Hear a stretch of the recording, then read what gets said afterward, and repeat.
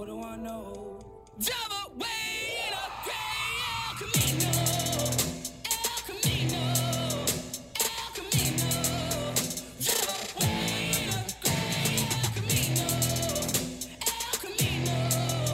El Camino. Java way in a gray. Welcome to Fireside Nets with Spen and Nick, brought to you by Empire Sports Media. We are your hosts, Spen and Nick, and we have another episode for you guys this week. Not a ton happening, Nick, in Nets world, but I will say this. We're 15 days away from training camp, and I don't think that anybody who roots for the New York Yankees or the New York Giants, or even the New York Jets for that matter, and is a Brooklyn Nets fan, wants the NBA season to get here as quickly and as fast as possible. I'm enjoying football, so whatever. Did you watch the Giants game yesterday? Yeah, the Giants are terrible. I actually took a bet against my roommate that the Broncos make the playoffs and the Giants don't. Look, we're not a football podcast, so I won't get into it, but I was at the game. I'm a diehard Giants fan. Nick is a semi-Giants fan, semi-Broncos fan, I guess. Yeah, I'd say 50-50. And so you were rooting for Denver yesterday. I was rooting for Denver because of my bet. And also, let's be real, the Giants have no shot at winning anything, so I'd rather win some money out of it than root for a team that has no chance. So that's what I was going to say. I don't have season tickets, but I know a lot of people with season tickets, and I get invited to one or two games a year. If I'm lucky, definitely one, sometimes two or three. So Sunday was one of those instances where I got invited. I don't think I've been to the first game of the season in a long time, but I get invited. And then, I'm tailgating, I'm doing the whole thing, and it just gets to the point where I know I'm going to be disappointed. Go into the stadium, game starts. I think we went up 7-3. And then after that, it was just downhill. Again, we're not a football podcast, but as a Nets fan, I think everyone understands when your team is disappointing year in and year out, it can be extremely frustrating. So not only are the Giants not great, it looks like, the Yankees also kind of stink. They lost to the Mets in the Subway Series. I like to root for the Yankees. The Mets beat them 2-1. And there's not really a great team in New York. Zach Wilson looked okay for the Jets. That's what they have to hang their hat on. But the Jets lost to the Panthers, and they're to Sam Darnold. And Robbie Anderson. Basically, I think we all desperately need basketball season to get here. We need the Brooklyn Nets to get here. So I'll start with this, Nick. Well, the last thing I'll say about the football season is yesterday, was the opening Sunday football day. It wasn't the first game. First game was Thursday. But yesterday was kind of like the debut of football 2021. It's kind of the best day and the worst day for fans because it's the best day because football's back, but it's the worst day because everybody gets their hopes up that their team, who's probably not going to do that well, might have some sort of turnaround, might just enter and all of a sudden be much better than everybody anticipated and just blow their mind. So I think as a Giants fan, and my roommate is a diehard Giants fan, was so pumped to watch the Giants game. And by the third quarter was like, all right, it's going to be a rough season, and kind of gave up, ordered a bunch of food. So it was really fun and exciting to start, but I could see all those fans of these shitty teams. I mean, look at teams like the Lions, who just got off and they looked horrendous. They had a late game comeback, but going to be a terrible team as well. Patriots fans, which I enjoy seeing play poorly, which is great. But yeah, so the best and worst kind of day to get your hopes up and then get your heart broken. And I'll say this, as a Giants fan, I'm a realistic Giants fan. There are a lot of people who are delusional who think that if you put mainly the same product out there year in and year out, eventually you'll be successful. And that's what the Giants mentality has been since Gettleman took over. Gettleman builds these teams for the 1990s, and he's shocked when they don't perform.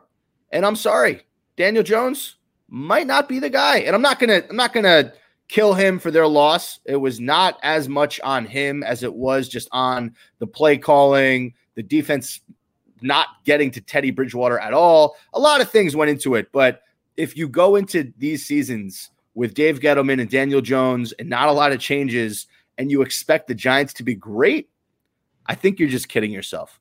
But Nick, this is a Nets podcast. I want to get to we'll let Alex Wilson talk about the G-Man. We'll let our guy A. Willie talk about the Giants. He is a diehard Giants fan, and he is the CEO of Empire Sports Media, the blog that brings you guys Fireside Nets. Check him out, Alex Wilson, ESM on Twitter. All right, Nick, what are you looking forward to most for the start of Brooklyn Nets training camp?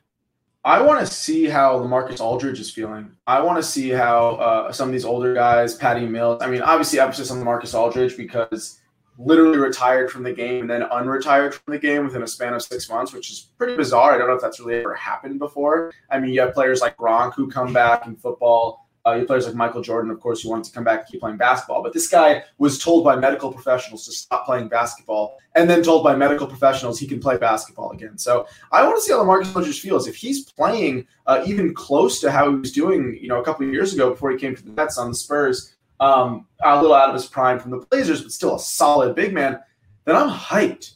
All right. After that, just want to make sure our guys, Kyrie, Harden, are feeling healthy, feeling they can play, feeling like they're ready to go. I want to see if they're going to have any sort of minute restriction when we get back to the season. And after that, like I mentioned before, a guy like Patty Mills, a guy like James Johnson, how are these veterans going to come in? How are they going to look? Are they going to start pushing and inspiring these younger players? So a lot to look forward to, but first and foremost for me is Aldridge's health. Yeah, so you make a great point. I'm kind of excited to see how these new pieces fit, right? I don't think LaMarcus Aldridge is going to start at the 5. What I'm seeing is the Nets would like to start Blake Griffin at the 5, go small with KD at the 4. You round it out with Joey Harris at the 3, Kyrie at the 2, and Harden at the 1. So I want to see how they fit. LaMarcus Aldridge, Patty Mills, James Johnson, Sekoy Doumbouya, if he gets any time, if DeAndre Bembry makes the team, if he gets any time. I think the Nets still need to make one more cut. I believe Reggie Perry was also waived. I don't think he's going to be on the roster. I think he's a free agent right now. But they waived Jahlil Okafor. That was the big news from last week. So he got waived. So we know we're not going to see. That's the least surprising thing of all time. We're not. We all called that. We know we're not going to see Okafor in a Nets jersey again anytime soon. But now they have to make one more cut, and you're just not sure who it's going to be. But I'm excited to see these new veterans come in, what their roles will be. I'm excited to see what type of training camp Cam Thomas and Day'Ron Sharpe have. These are the two rookies that the Nets drafted in the first round. They had very solid summer leagues. I mean, Cam Thomas was the MVP or the co-MVP with Davion Mitchell in the summer league. So I'm excited to see all that.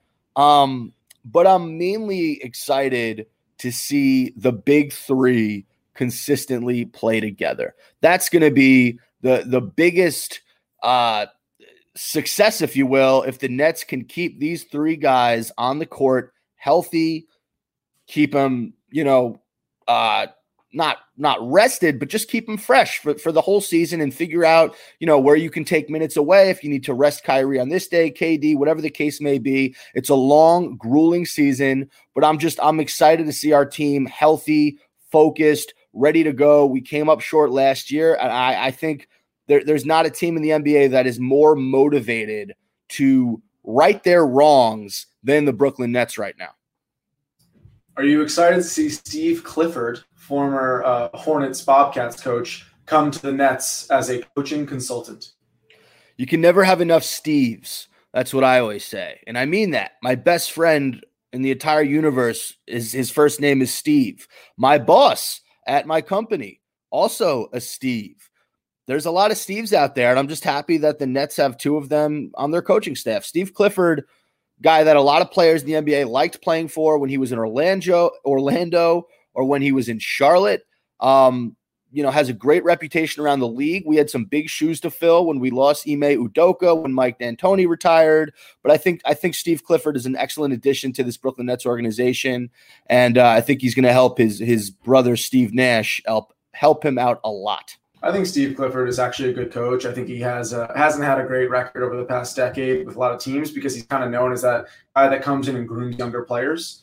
And he kind of takes what he has, makes the most of it. He's never been given a bunch of real superstars, to be honest. I mean, who's the last best player he had might have been Kemba Walker, who I've talked about in the past, is not a superstar. He does not shoot the ball at an efficient rate. He's a volume shooter. He's a glorified Brandon Jennings. So I'm excited to see Steve Clifford join the squad. And I think when it comes to a coaching perspective, Coach by committee, I think that's a great mentality. When we had Antonio, when we had Jacques Vaughn, I like the formation of a bunch of different perspectives, especially Steve Nash, who is still, what at this point, second year, sophomore coach, third year coach, second year. Yep. So, bringing in these veteran coaches, same thing as bringing these veteran players can only really improve our younger guys and our young coaches as well. Not a ton really in the Nets universe news-wise. Blake Griffin was on JJ Redick's podcast recently. I believe it's called, let me get the name of it. It is called The Old Man and Three podcast. So some interesting quotes on there. The first was about the whole dunking controversy, how Blake Griffin had it dunked in a long time and the media made a big deal about that. The old man and the three. The old man and the three. The old man and the three. I thought that Griffin's quote about it was very funny. He says, everyone's like, he hasn't dunked in over a year. I'm like, I haven't played in over a year, but I played those 19 games with the Pistons and didn't dunk. And that just pissed me off because you guys know the stat. And the stat Griffin is alluding to is announcers would say, Blake Griffin hasn't dunked in 400 days. Well, Blake Griffin didn't play in the bubble. And he played 19 games in that season with the Pistons in which he didn't dunk. So instead of saying, hey, he hasn't dunked in 19 games, they were saying he hasn't dunked in 400 days, which is just a weird way to measure it. And that's what Griffin was saying. So he said, that just pissed me off because you guys know the stat. You're just choosing to be like, let's do days instead of games, which is kind of a funny take on that because we never really hear the player's side when the media criticizes them for something. And listen, this is like the most, this is such a little like grab headline that people ran away with, right? The press loves making big deals out of mountains out of molehills, as the expression goes. It's such a stupid stat. It's such a stupid fact. I mean, if someone's playing efficiently, if someone's doing their job and they're playing, like, even if he did play only 19 games, who gives a shit if he dunked it or not, right? They're just looking for something to poke the bear, looking to get under Blake Griffin's skin. In a sense, I'm almost happy they did because he came out firing not only on the Brooklyn Nets as a dunker, but as a charge taker, which I didn't know was in his game previously. So maybe all of this kind of crap on him not having the athleticism or the grit or the aggressiveness that he had in the past that dunking entails, maybe that motivated him to really start getting on the ground and playing a little dirtier, a little scrappier on this Nets team. That's a great point.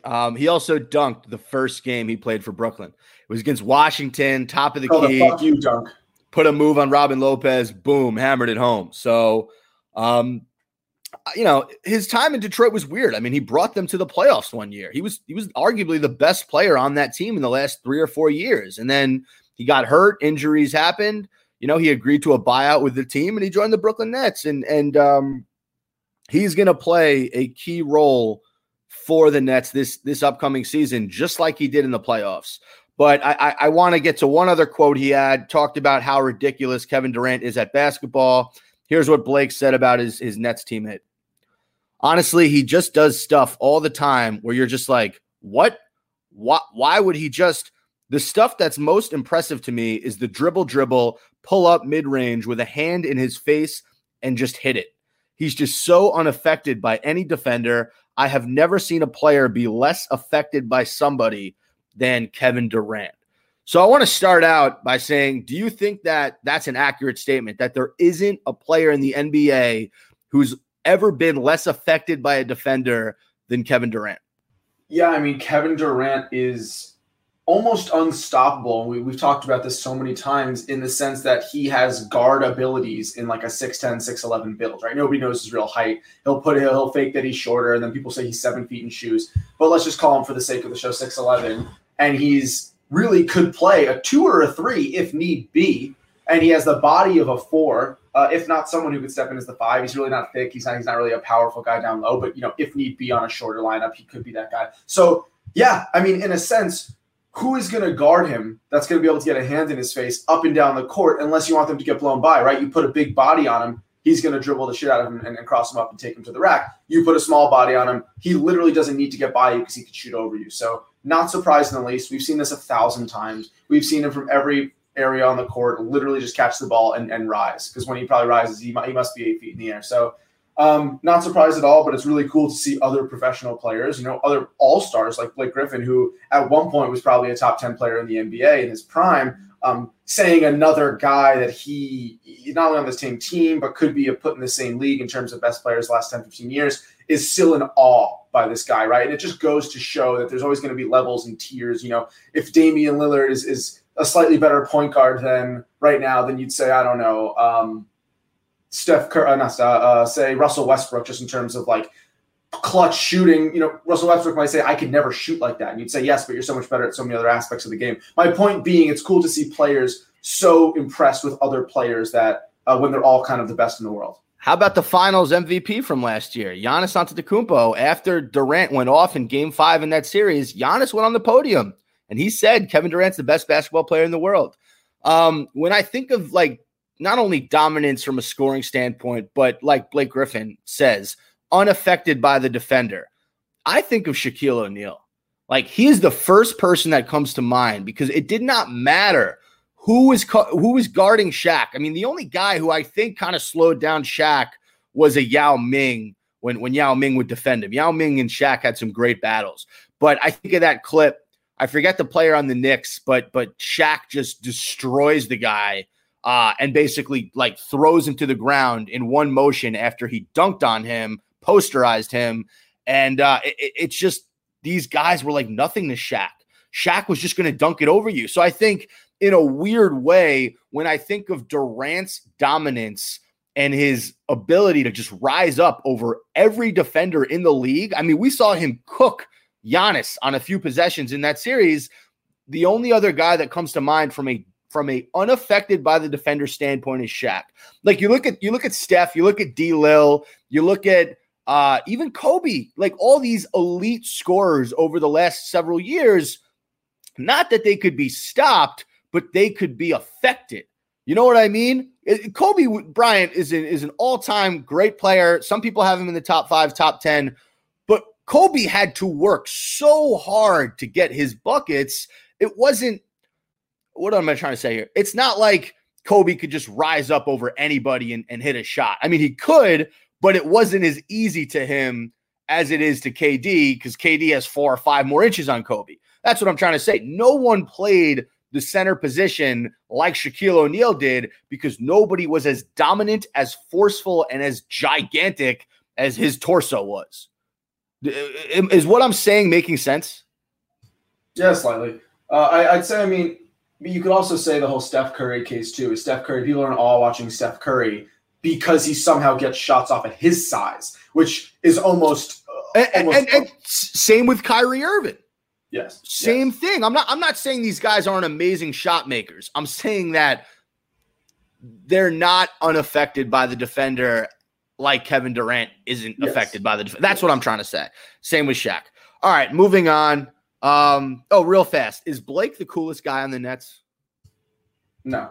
Who's the coolest guy on the Nets? Blake's pretty cool. Blake comes off as the kind of guy, and I've seen his interviews with Barstool, pardon my take. He comes off as the guy that you just want to have a beer with and like watch he's the also game. Been on the Comedy Central roasts, which is funny, and he's a pretty funny guy. He was great on those. I don't know.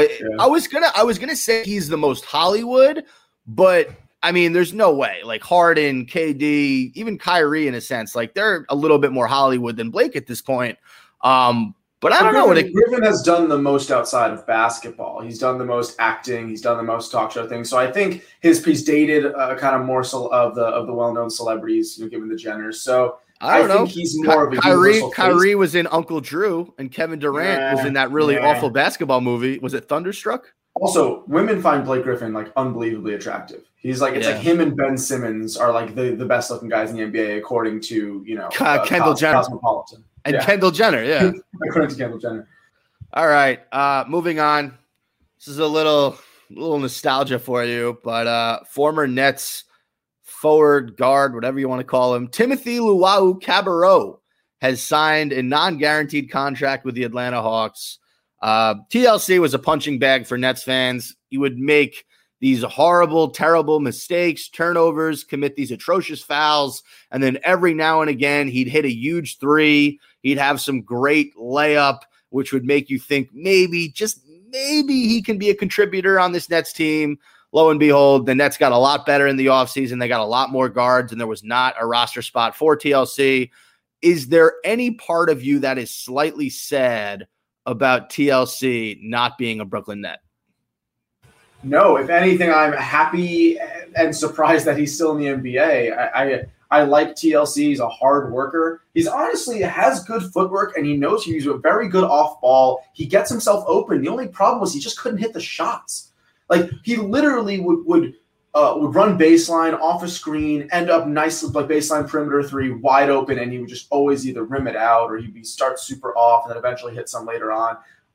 Just his field goal percentage was just so low. His efficiency levels were low. And then he started to get in his own head. He got nervous with the ball and started turning it over. It was kind of a snowball effect. So, I will always remember he had some solid games in the bubble, and that's where we started really yelling out TLC and singing the TLC No Scrub song. But at this point, to me, he's like a Jahlil Okafor. He's going to bounce around, get waived, and hopefully find a place where he even just gets enough minutes to impress people, right? It's not even a matter of, I think he has the skill. At this point, it's just the mentality. And if the Hawks give him 10, 15 minutes a game and he could shoot 43% from three, then he'll have a spot on the roster. But if he doesn't, scrape the surface of 40% from the field, he's replaceable. And at that point, I can't blame them for dropping him, although I wish him the best. TLC was a streaky shooter who didn't do much outside of shooting, which made him extremely tough to watch, especially on nights when he wasn't hitting the shot, because he wasn't passing the ball well. He wasn't rebounding the ball. He wasn't a great defender. He was an average defender, even though he sort of has the intangibles to be a really good defender. He wasn't. So he was a poor man's Landry Shamet, and Landry Shamet was a poor man's Joe Harris. So we don't need all those guys. Landry Shamet. Shout out to Landry Shamet. I think he's going to have a really good year over in Phoenix. All right. Finally, we're going to end the show with a little segment I like to call Shocked or Duh. I actually have a segment I'd like to add after that, but I'll let you go first. Alex Schiffer of The Athletic and Jake Fisher of the Bleacher Report company media blog, they had some notes on some recent, I believe it was a Sean Marks presser, or there were some things that they took away. And I have, some notes. So I wanted to read them to you. These are things that the everyday casual fan might not have known. They were sort of things going on inside the front office that were then explained by Sean Marks or by someone in the media. I don't exactly remember the source, but these are all pretty accurate. So I will start with this. The signing of LMA was a KD influence. When he got bought out, only Miami was a true contender to sign him besides the Nets. He was rumored to get cleared in August. He was only going to sign with the Nets. Shocked or duh? I don't really want to say duh like that. I guess more duh than shocked. I am a little more shocked that a bunch of teams weren't fighting harder to get him. But also once teams realize that players have a certain bias, they kind of back off and don't waste their time. So I guess he had one opportunity with the Nets before, got cut short like we talked about. It would really only make some sense for him to kind of come back and fulfill that role that he kind of was ready and excited to be a part of a championship contention team. So I'll lean towards duh. I would also lean towards duh. LaMarcus Aldridge went to Texas. So did Kevin Durant. They got that Texas connection. I think they've stayed relatively close throughout their professional careers. I don't know that, but I feel like if you went to Texas, you got that bond, and it was nice of and it makes sense. I mean, KD knows what LaMarcus is capable of, and if he's going to be healthy, why wouldn't KD kind of go to Marks and be like, hey, you saw what he did last year. Let's bring him back this year. So I'm with you on that. Duh. All right, next up, Patty Mills signing was a Sean Marks factor and the Spursian factor. Again, not shocked at that at all. Again, played with Aldridge, veteran, wants to win a championship. I guess another one, he already has one. But no, it makes sense for him to come to the Nets. Why would you come to a team where you're guaranteed to get playing time as a veteran guard and also compete for a championship? Why did you say not shocked? Why can't you just say the D word? Oh, sorry. Duh. Thank you. All right. Fisher thinks that Millsap is the underrated offseason move. He was not coming here if DeAndre Jordan was here. He needed a defined role for minutes before signing. This isn't really like a fact. This is this guy's opinion. I'm going to say I'm shocked by this only because I don't think it was an underrated offseason move. Clearly, Denver didn't want to bring him back. There weren't a ton of teams interested in Millsap. I don't know if underrated is the word to describe this. I would say I'm shocked by Fisher's take that this is underrated, but I think I don't know. I understand what he's saying. Like if Jordan's still here and that front court's a little bit more crowded, maybe Millsap signs elsewhere. But at the same time, is Millsap a guy who's going to play over Blake Griffin, LaMarcus Aldridge, and Nick Claxton? I don't think so. No, I feel weird about the Millsap thing, so I can see where they're coming from, but where else would Millsap go? I'm trying to think. Like, would he go to a shitty team just to get minutes at this point in his career? No. He would only come to the Nets to get a ring. I'm not surprised other teams weren't vying for him, to be honest, because like I said, he was on his last leg. I've talked about it in the last few podcasts. He diminished very quickly from a starter to a 50 to 20-minute almost non-factor, especially on a Nuggets team that's on the rise in terms of young talent. So, yeah, I'll stay neutral on this one because I can understand both sides. I'm happy to have Millsap, but to me, I understand why other teams weren't fighting hard for him. All right, moving on. The Nets didn't want to sign DeAndre Jordan to a 4-year deal initially. They were willing to sign him to a 2-year deal, but the KD Kyrie pushed for his signing. So if you remember, when they signed the big two, they also signed DeAndre to a 4-year, $40 million deal. Are you shocked, or is this obviously duh? It's an obvious duh. Yeah, I don't think we have to talk much about this. Moving on. Once the Harden trade happened, he was surveying who he could play with and couldn't play with. DeAndre Jordan was a main issue with him. Really? I guess I'm kind of shocked at that because the alley-oop factor is like a huge part of both their games. But I guess I could see the DeAndre Jordan like pick and pop, pick and roll, 1-2 factor. I mean, he's terrible. He's terrible footwork, DeAndre Jordan. You really never knows where to be on the court. So I guess I'm not surprised. I'm not surprised only because you saw those moments where Harden was talking to him on the bench. And I don't think that was like a trying to coach him moment. I think that was like, hey, man, if I throw you this fucking ball, you better catch it and dunk that shit. Like you saw Harden visibly get frustrated with Jordan on numerous occasions. So I'm not as shocked by this. I think this was a dumb moment. Jordan was being shopped at the trade deadline and was being shopped heavily at the draft. He had no trade value. Duh. Yeah, did you see him? I mean, he lost his starting job to Jared Allen and then got it back because Jared Allen was traded. So no fucking shit that half these teams didn't want to trade for him if the Nets didn't even want to really start him. DeAndre Jordan also speaking to Laker Nation the other day, was an article that came out about him just wanting to get time, and that's why he left. I don't think he has any negative feelings towards the Nets. He was just like, I want to play and compete, and I'm not going to be able to do it here. He said something about, him and KD and Kyrie and Harden always being brothers, and I thought that was really nice. The Nets were looking to get Mason Plumlee at one point. Mason Plumlee's nice. I like his game. He's a hustler. He's a gritty. He's freaking tough, man. Because Mason Plumlee was on the Pistons, and the Nets are literally taking every single Piston that ever existed. I think Isaiah Thomas and Joe Dumars might sign with the Nets soon. That was a bad joke. All right, moving on. The Nets' view of a big man is to be able to space the floor. They tried it with Jared Allen, but it did not work. They have tried it with Claxton, and it has not worked as they would have liked so far. That's why they drafted Sharp. Yeah, I mean, that's why they also have LaMarcus Aldridge and Blake Griffin. They want those stretch players. So I'm not surprised at all. That's going to be the best type of player that rolls with Harden, Kyrie, and Durant. They want mobility. They don't want anybody stagnant down low. They don't want to be clogging the paint. It makes total sense, and it's a smart move. Yeah, I'm with you on that. Sharp was talking recently in an interview how he is very confident in his shooting ability. I didn't really see that during Summer League, but maybe he'll prove us wrong when the regular season comes. Starting five will consist of, and I mentioned this earlier, Harden, Irving, Harris, or Bruce Brown, Kevin Durant, and Blake. Blake is your starting five. Harris and Brown will battle it out for the other position. I'm actually kind of shocked at that because I would say if LMA is healthy, I'd start him over Blake any day. But I'm guessing they're going to test the waters. He just came back after that weird medical condition. So I'll be patient on that one. But if he's fully healthy, once he starts playing, I wouldn't be surprised seeing him slide into that starting five position. And why would Bruce Brown start at the 3 when you have Joe Harris, a knockdown shooter who's going to clearly get open looks given the attention every other superstar on the team needs. So Bruce Brown, to me, would be a little shocking, especially to start. I know Joe Harris was not clutch in that playoff series and got a lot of shade. But to me, that's not enough to start him on the bench. I think that would be ridiculous.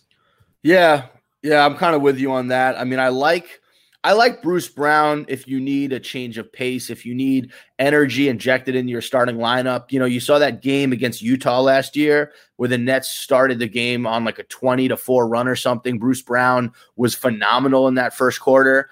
But from a consistency standpoint, I agree with you. I like a guy who can knock down threes playing alongside three of the best scorers in the league as opposed to Bruce Brown, who's been working on his three-point shot. That's been a point of focus for him this offseason. But at the end of the day, he just can't give you what Joe Harris can give you on offense. All right. The Nets were looking at obtaining Sekou Doumbouya during the Shamit Brown deal, but the Pistons pulled him from the deal. He is no lock to make the team. Shocked or duh? Don't care. Okay, I'm going to say duh, that he's no lock to make the team, but I will say that they probably would keep him over DeAndre Bembry, would be my guess. And then finally, he's the worst player on the team right now. I'm not concerned. Finally, the Nets view Javon Carter as the third point guard. They viewed him as an insurance. If Bruce Brown left, they wanted an upgrade over Mike James. Shocked or duh? I mean, I'm looking at the roster right now. I guess duh. He's definitely an upgrade on Mike James. Behind Irving, of course. Behind Patty Mills, of course. I guess beyond that, you're really looking at, I don't know, is Cam Thomas going to get reps at the one or no? No, I think he's more of a two. I think that he's more in that Kyrie Irving undersized shooting guard who can just light it up. So it doesn't matter that he's only 6'4". I mean, I guess it's weird you're going to say, yeah, sure. If you want to get super technical, just say the one. But I mean, guard-wise, he's going to be behind Harden, Irving, Harris, Brown, Mills, and potentially Thomas. I guess him and Thomas are kind of competing for that fifth or sixth guard spot. But no, I'll give it a duh. I mean, it makes sense. He's 100% upgrade on Mike James. He's a big body. He's a good defender. And like I said before, I like Javon Carter. He just needs a little more X factor. He needs a little more spontaneity in his game. All right. That does it for this week's episode of Fireside Nets. No, I have one more thing. He's got one more thing. Sure. Did you know that the Nets are the highest rated team in NBA 2K 2022? I did not, but that makes sense. So we're the highest rated team because we're the only team with 3 players over 90, which you can guess who they are. Durant 96 in the game, Harden 94, Kyrie Irving 91. People are arguing Durant should be a 99.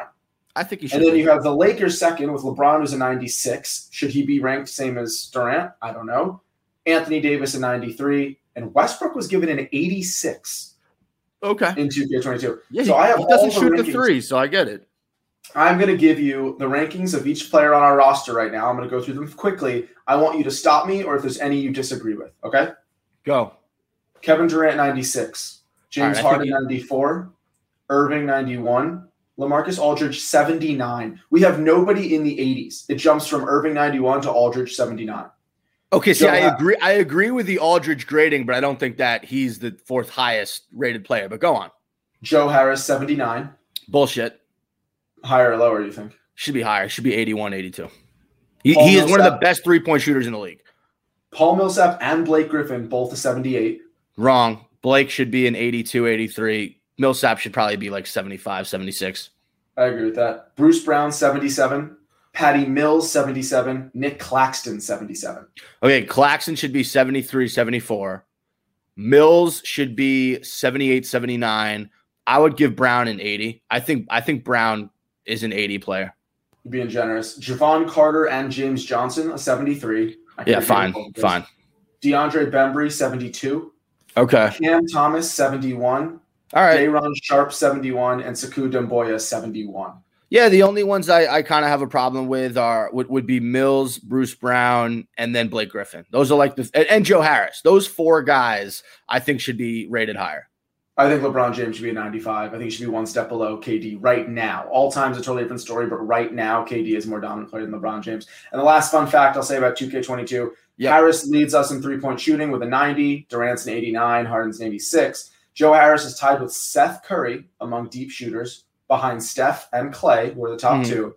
And then KD and Sekou Doumbouya are tied in dunking at an 85. Wow. Overall. Interesting. I wonder if they're going to talk about that come training camp, if KD is going to challenge Sekou Doumbouya to a dunk-off. We'll see. All right, well, that's all I got. I think you should end it today. I've ended the past few. Yeah, I'll end it. So thanks for listening to Fireside Nets with Spen and Nick, brought to you by Empire Sports Media. I have a big basketball game tonight.